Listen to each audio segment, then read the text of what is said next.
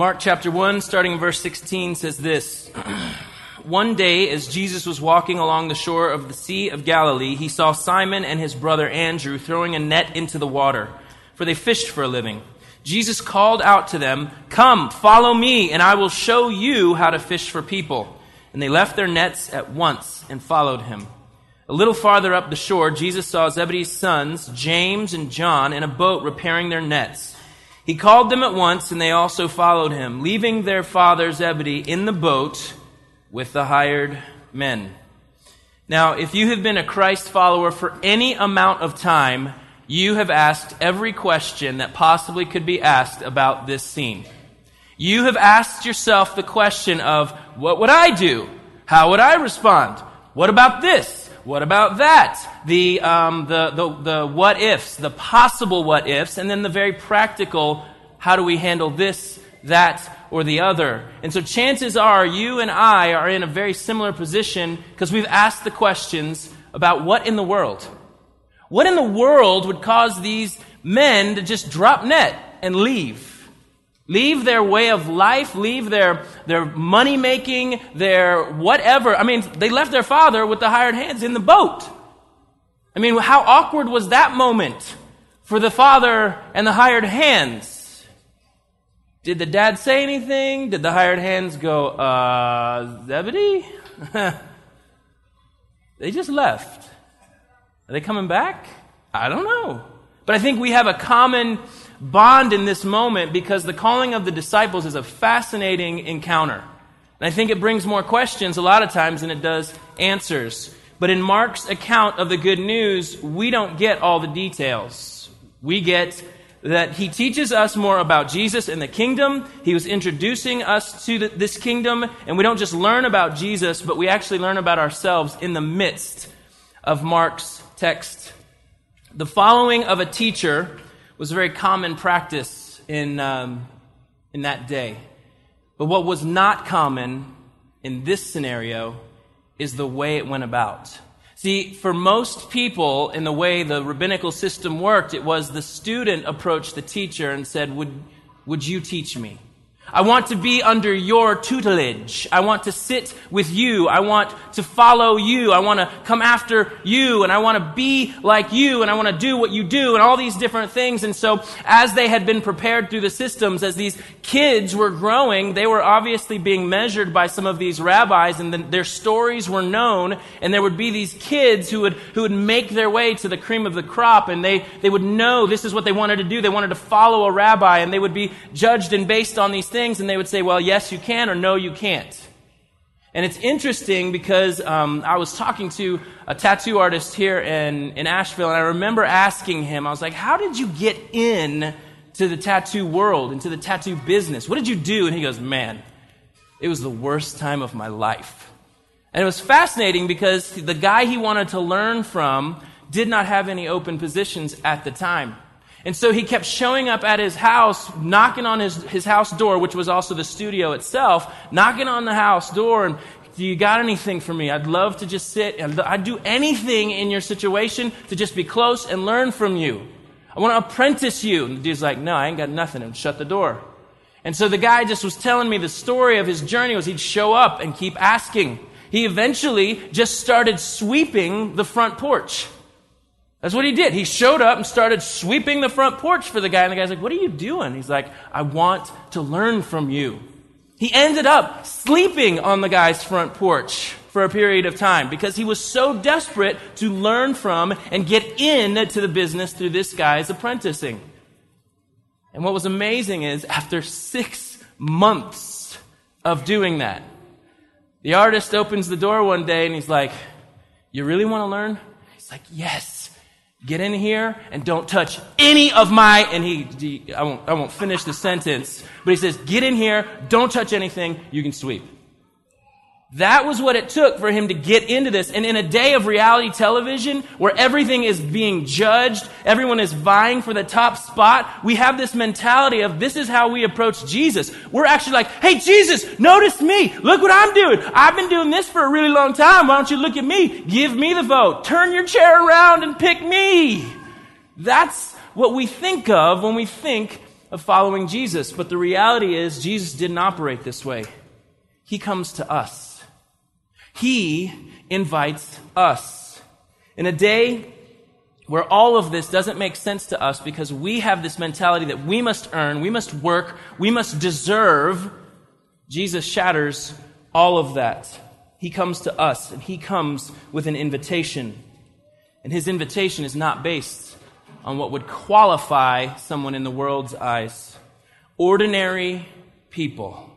These fishermen that Jesus approached is a picture of his one-way divine grace. Nothing about these men would seem popular or powerful, but the reality is these men were going to be used to teach teachers, instruct instructors. These men were going to be used to take the message that ultimately is changing everything around the world. The Savior, the King of everything, which Jesus is portrayed as in Mark's Gospel, makes it very clear in his coming close to the poor, to the fishermen, men who were not teachers. Eusebius, one of the church fathers, would call this mission common men with an uncommon mission. Common men with an uncommon mission. And the invitation has a call that we must answer. And this answer, for those of you in this room that like moderation, this call is anything but moderate. If you read in Luke chapter 14, listen as Jesus was addressing a crowd. He says, if you want to be my disciple, you must hate everyone else by comparison. Your father, mother, wife, children, brothers, sisters, yes, even your own life. Otherwise, you cannot be my disciple. And if you do not carry your own cross and follow me, you cannot be my disciple. But don't begin until you count the cost. For who would begin construction of a building without first calculating the cost to see if there is enough money to finish? That's a very interesting little tagline right there. Don't begin until you count the cost. Having been in student ministry for roughly 18 years or so, I have been around the emotional roller coaster that is student conferences, where you get everybody in the right frenzy of emotion, and then everyone runs forward because everyone else is running forward. There's no counting of costs, unfortunately. And you see it. As a youth pastor taking students to conferences who get whirlwinded into this, respond to Jesus, follow Jesus, and then 5 or 6 weeks later, they're like, it must not have worked. Jesus very clearly says, count the cost. And so some of you in this room, in your slowness to following Jesus, you are being obedient to what Jesus said. Some of you in this room, you're wrestling with Jesus, and you should count the cost, because it does cost you not a little bit, but everything. But he also says something here. Jason, I thought we weren't supposed to hate. That word hate is being used comparatively, and the New Living captures that. You're to hate your mother or father. It is to appear that you hate them because of your devotion to Jesus. When I was a sophomore or a freshman in college, I knew I was kind of just floundering and I didn't know what was next. And so my sophomore year, I transferred to a smaller school outside of Atlanta, and I remember the youth pastor that I was working with middle school students, he handed me this sheet that kind of said, hey, I don't know what you've got going on in your head and heart, but this looks like something for you.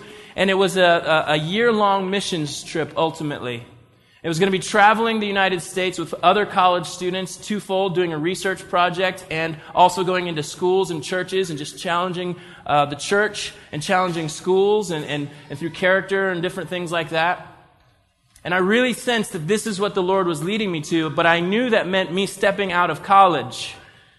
And Jesus said that he came to bring a sword. I hope you understand that. He did not say he was going to speak and everyone would be lovey-dovey, because the fact is it's not. Jesus divided the crowds he would speak to. They were divided in their hearts. And so when I said yes to go, Jesus, I do think you're leading me in this, I had to have conversation with parents. I had to have conversations with aunts and uncles and grandparents who were like, you know you're making a mistake walking away from school. You know you're doing these things. And it was no disrespect to my family, but I knew that Jesus was calling me. And if he was, he would take care and he would provide. And I was trusting. And so the reality is, from the outside in, people may have gone, well, that dude hates his parents' advice. The reality was I knew what Jesus was calling me into. I knew that as I stayed close to his word and close to him, that he would walk and take me and journey me through where I needed to be. For some of you, it may be, the Lord maybe calls you to lay down your business and everything that financially is coming in. And from the outside appearance, because of your obedience to go in that, people may think, well, that dude hates money. That dude clearly hates money. And the reality is, the following of Jesus to the Christ followers to be fiercely protected and to appear that everything else is hated because of what Jesus has done. It is most valuable to us. Following Jesus with everything, it looks as if there is no regard for fame, fortune, popularity, or pleasure. Often we say, Jesus, I'll follow you if you'll just make sure this stays safe, this bank account stays full, my life is guarded, my family's life is guarded, I don't look like an idiot. Here's the problem. Those things become our gods in the process. By saying those things out loud, we're actually telling Jesus what we value more than him. Jesus will not be a means to an end. You may be in here going, well, if I want to get my life together and I want to get a good job, then Jesus, you're going to be an option for me to ask you to give me those things. And if you don't give me those things, then maybe it doesn't work. Jesus will not be a means to an end. He is the goal. Jesus is the goal for the Christ follower, not the stuff that we want. And this calling of the disciples is a very clear picture, although we don't have much of the details in Mark, we do have other details in the rest of the gospel accounts. But we do see that it was a question of, is Jesus worth everything? And to these men, in this moment, they understood something about him was different. And so they left it all. The invitation is the same for you and I. But the problem is, Jesus said, anyone who wants to be my disciple. In the United States, it's as if we have come up with levels or tiers of involvement with the mission of Christ. It's as if Jesus said, all of you, follow me with all of your life. But because you're here today, I will give you a platinum deal where you don't have to follow me with all of your life, but if you'll platinum level entry into the Christian walk, you'll get a gold plaque on the back of your seat, and you will have a seat next to me in heaven, but you don't have to follow me with everything. But wait a minute, there's more. If you buy in now, we'll downgrade that commitment level to gold. So you just kind of show up whenever you give, when it's convenient. You maybe crack your Bible because you want to impress people. Oh, wait. No, hold on, stop. Some of you are walking away. Oh, silver package, Christ following. We'll let you do this. Easter, Christmas only. How's that, right? That sounds good. No, you're still walking away. I'm still asking too much. Bronze commitment level.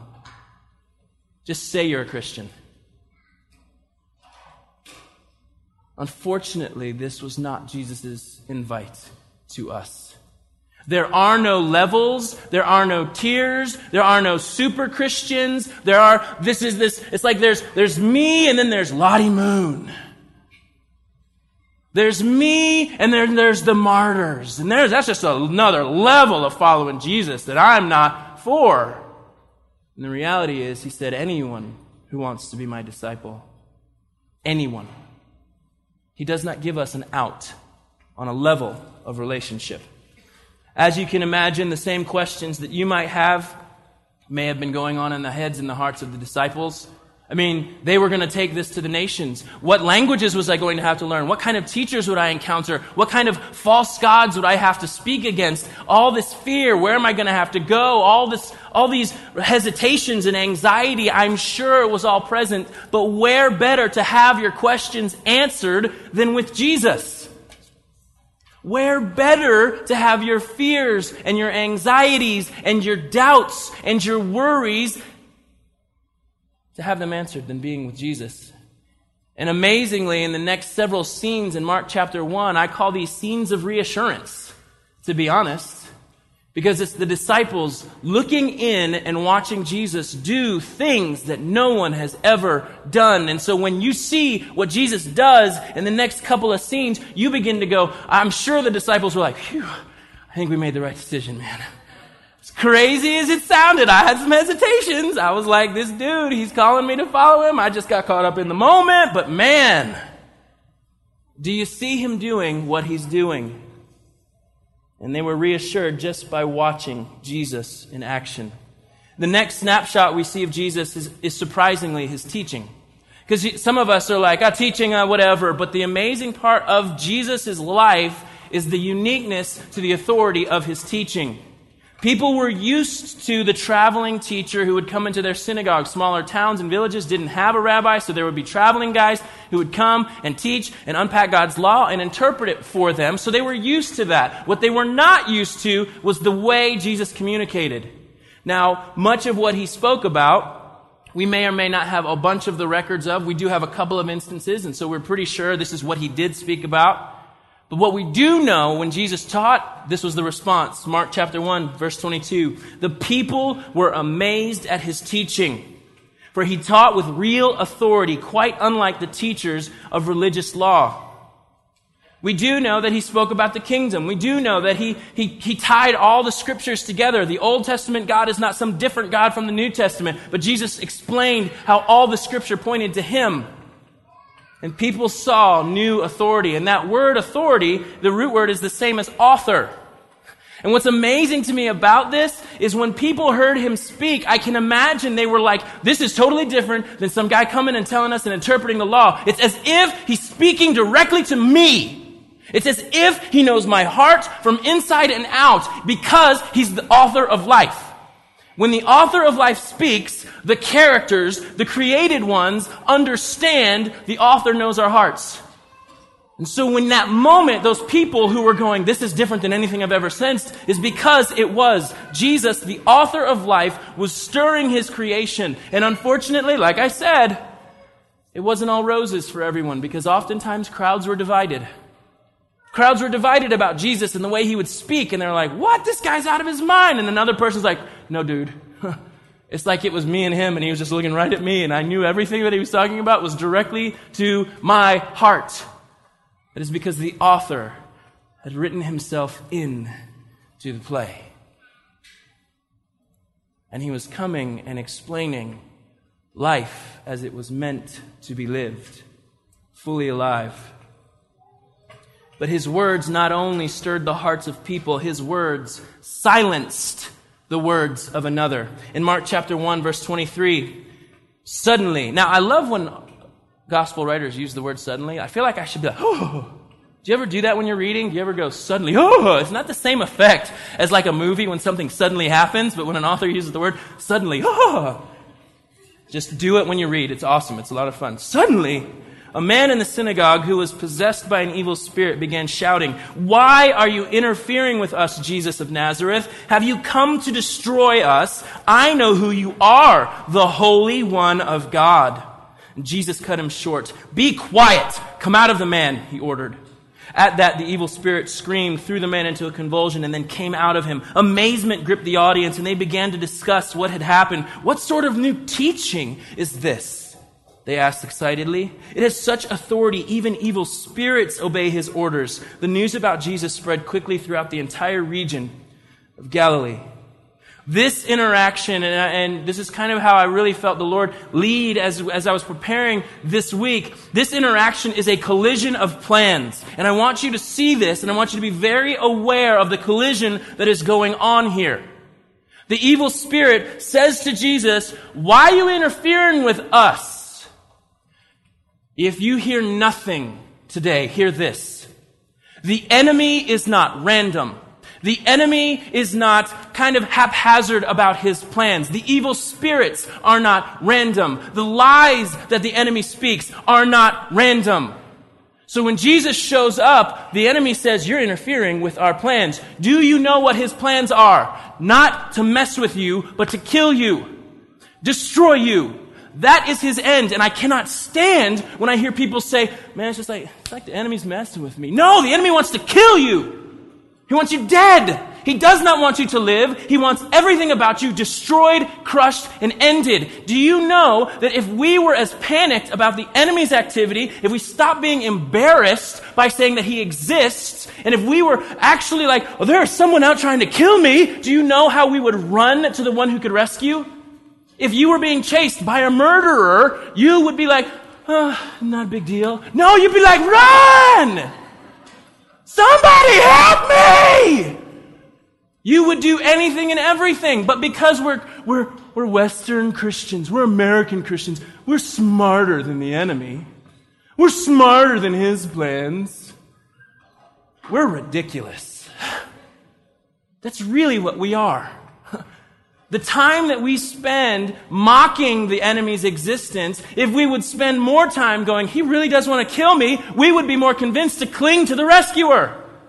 We would be more convinced to cling to Jesus and go, Jesus, your words alone speak life. This guy's lying to me and he wants me dead. Help me! This is how we would live. But we're American Christians. We're smarter than the devil. But what I love about Jesus and his encounter with this evil spirit is his intensity. See, I think we have this Jesus skipping through the woods mentality. Jesus meek and mild. So when Jesus shows up with this evil spirit, evil spirit, could you do me a favor and just tone it down? Just tone it down for a minute. Be quiet, because I'm Jesus meek and mild. That's how we picture him. And the reality is, if you need to cover the ears of your children, Jesus looks at this evil spirit and says, S-H-U-T-U-P. I spelled it. I didn't say it, parents. He said, shut up.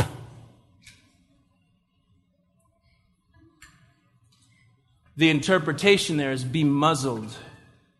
Jesus' intensity at how he dealt with the evil spirit. It wasn't a wrestling. It wasn't like Jesus was like, oh, come on, buddy, we're playing tug of war here. You'll give a little bit, I'll give a little bit. We got to make this look good for the people. No, Jesus spoke. The authority was settled. The evil spirit was done. And it is a foreshadowing of the end of the enemy.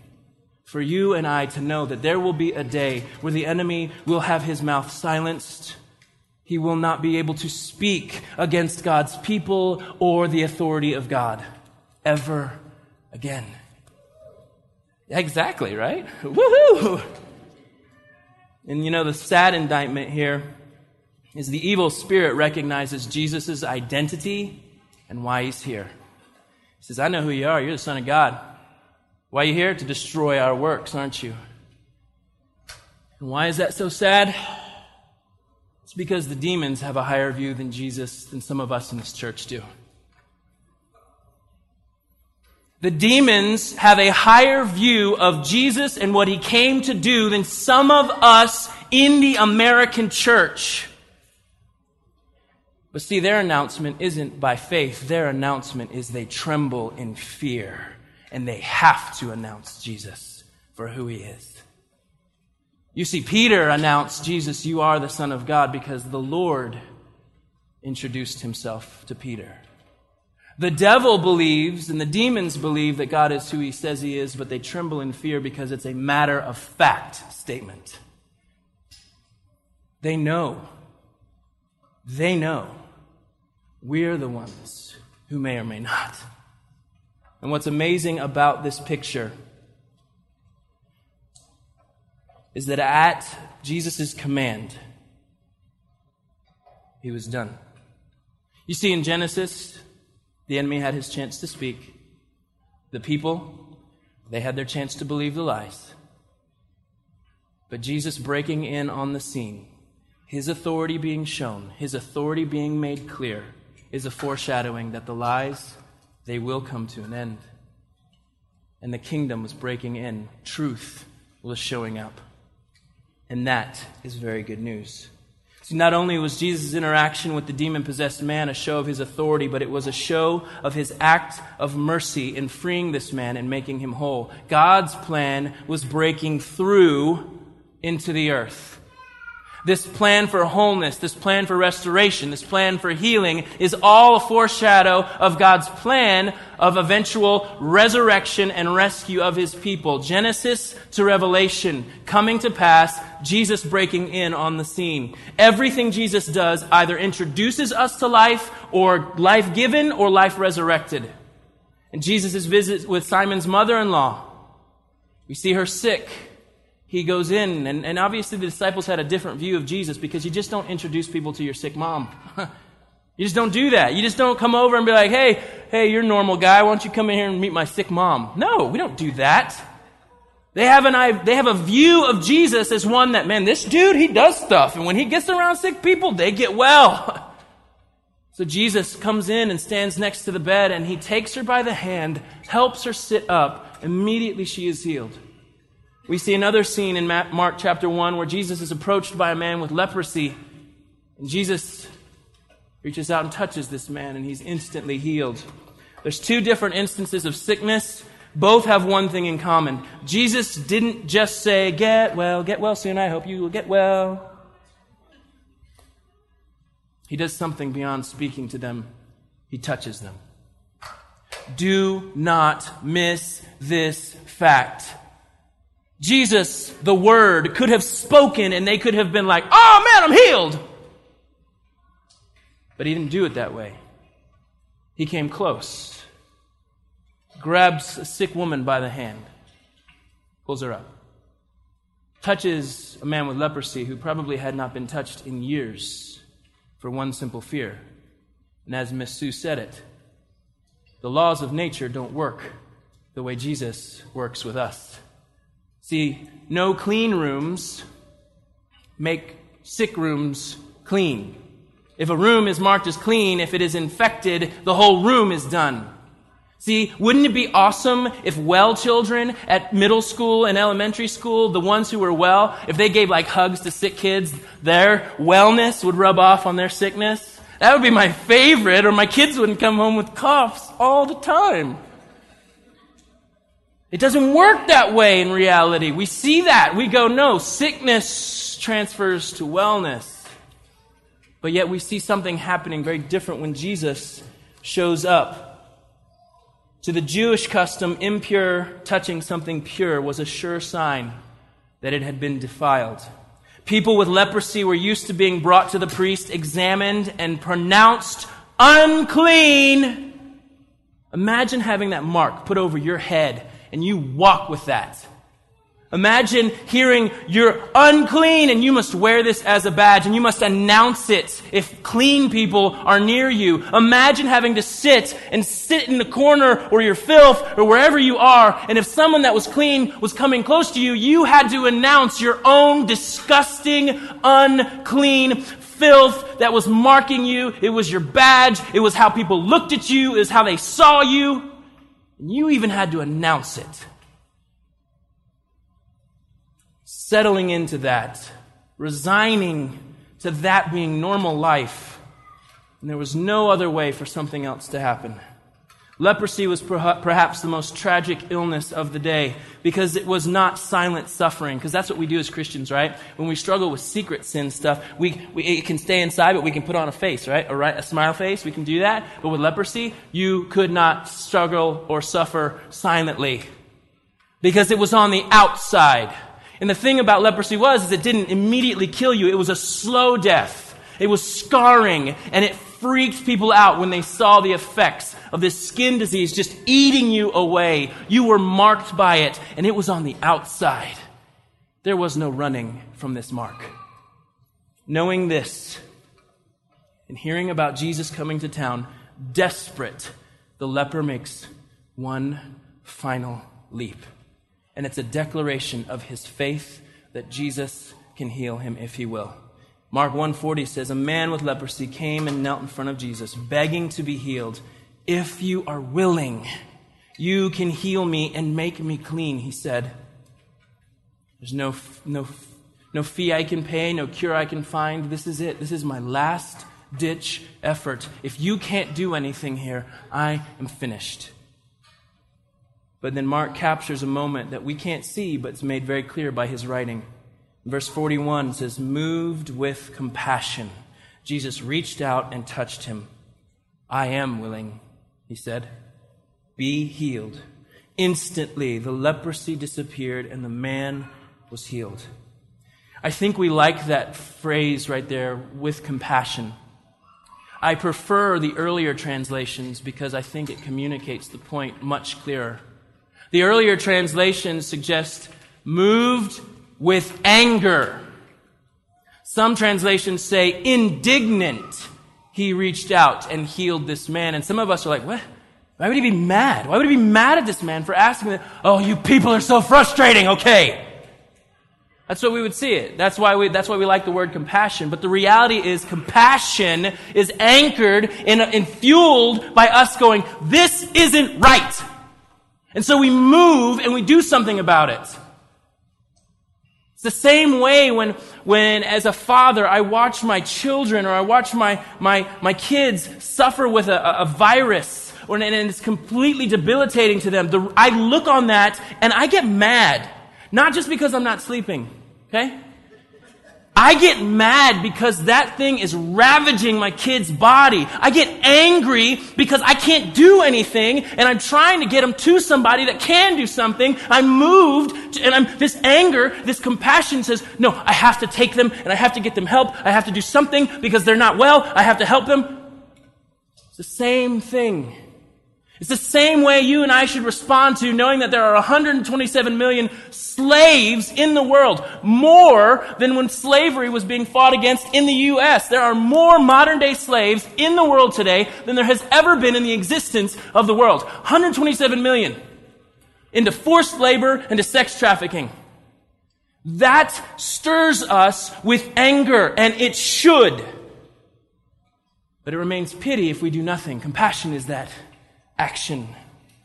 And what we see with Jesus is he is not fine with sin. He is not okay with the sickness and death that infects his creation. He is angry about it. He is raging and he is in the motion towards dealing with it. And he's touching this leper and saying, you be well. This sin will have its day, yes, but it will come to an end, and it is a foreshadow of what is coming. Now, as Nate and Ben come and close, at Jesus' touching of this man who was unclean, I can only imagine the disciples hiding behind Jesus in this moment, going, no, wait, don't touch this perfectly clean human being. Jesus' interaction with these people is not just a story of who Jesus is, but it's a story of who we are as well. Jesus' act of coming and humbling himself and interacting with those that the crowds had written off is to help us understand we ourselves have nothing in common except we have been cleansed by the blood of Christ. He has reached to us and made us clean. And so we, in turn, go and reach to others. There is no one who is outside the care. There is no one who is too far from his arm to save. There is no one that we don't reach to. This involves the all of me call to follow Jesus. See, when we settle in for a bronze or a silver status Christ following, we won't reach to the people Jesus reached to. But when we say, Jesus, you've reached to me, and I know what I'm capable of, there is no one out of bounds. I can give my life so that someone else might have life as well.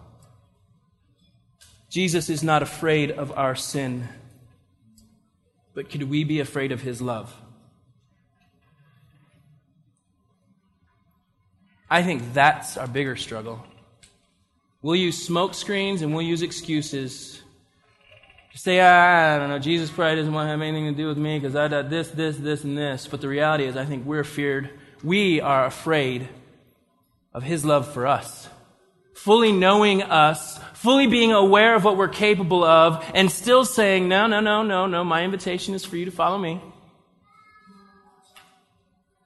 Let's just be honest with which way the fear goes, because Jesus is not afraid of us. If anything, we are afraid of his love. This is where you and I do not have to be afraid of Christ's approach and invite. You and I can answer his follow me because he is the King. Because he is the author. And the beauty of all of that is in humility he comes to us. His call will not crush us, but he was crushed for us. That's the beauty of the gospel and the invitation of Christ, believing that he has settled our debts. The miracles, the healing, the teaching, all works point to his ultimate work, taking the sin of the world, becoming sin for us on the cross, paying the debt that we owed, raising from the dead to confirm everything he said and did. This is the good news about Jesus, the Messiah, the Son of God. Father, thank you that the good news is an announcement. And we get to see Jesus more clearly through his words, through his actions. And I ask that we would not buy into the gold level, even platinum level Christ following that somehow we've come up with in our brains, but that it would be an all of me following because you're worth it. You are the King. You are the authority that we have been so desperately looking for to throw ourselves at something. You are that someone. Don't let us settle. Don't let us settle for bronze level Christ following. But let us count the cost and see that you're worth it. It's in your name we pray.